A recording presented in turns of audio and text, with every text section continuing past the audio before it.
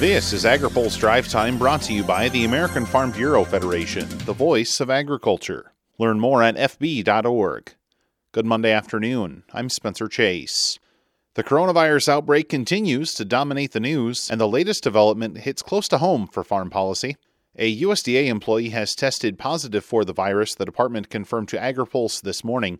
The employee works in the South Building of USDA's Washington headquarters, and the wing where the employee works has been closed for deep cleaning in accordance with CDC guidelines, Deputy Ag Secretary Steve Censky said in a message to USDA employees.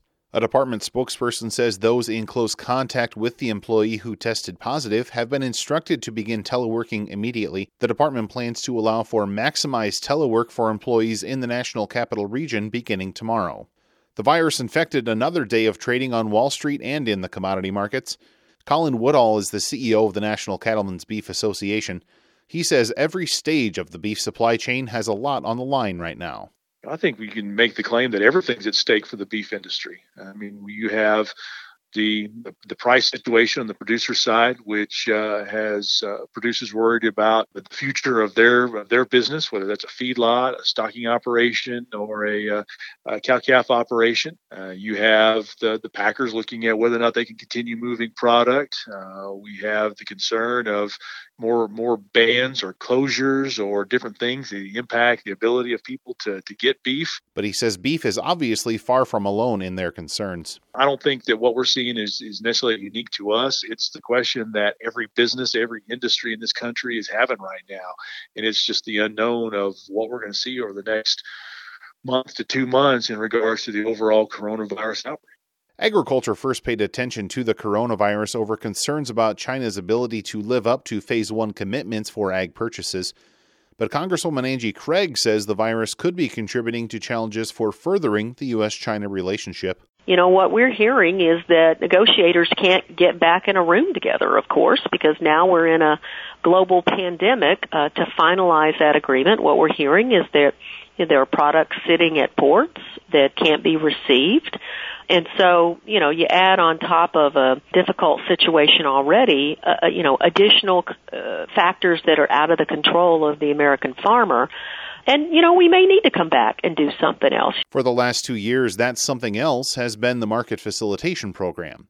She says farmers need to know what to expect. Farmers need a consistent farm safety net that'll hold up in trade wars and pandemics. And clearly, we don't have that right now. There's also concern about whether or not payments will impact the viability of future farm policy. Craig says it's important to be smart about the assistance going forward.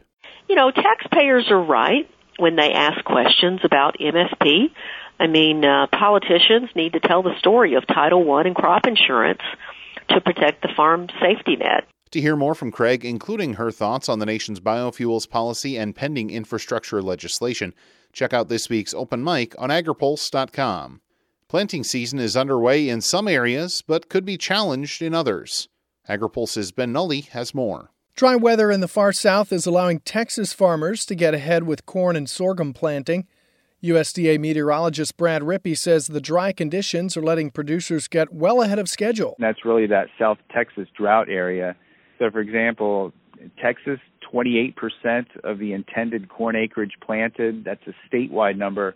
As of March 8th, 5-year average 10%. The Deep South looking great, but needs some rain. However, just a short distance to the north, it is very wet with lowland flooding and saturated soils. He also says an early outlook for the Midwest is not showing a favorable picture for planting. Conditions are already wet in much of the Corn Belt, and that is particularly true across the north and through the lower Midwest. So what I mean by that is from the Red River Valley of the north, the eastern Dakotas, stretching all the way across to Michigan, very, very wet. They're in the same boat as that interior south area. The National Weather Service is expected to release its spring flood outlook Thursday. USDA starts crop progress reports April 6th. For AgriPulse, I'm Ben Nulley. Today's Drive Time is brought to you by the American Farm Bureau Federation, the voice of agriculture. Learn more at fb.org.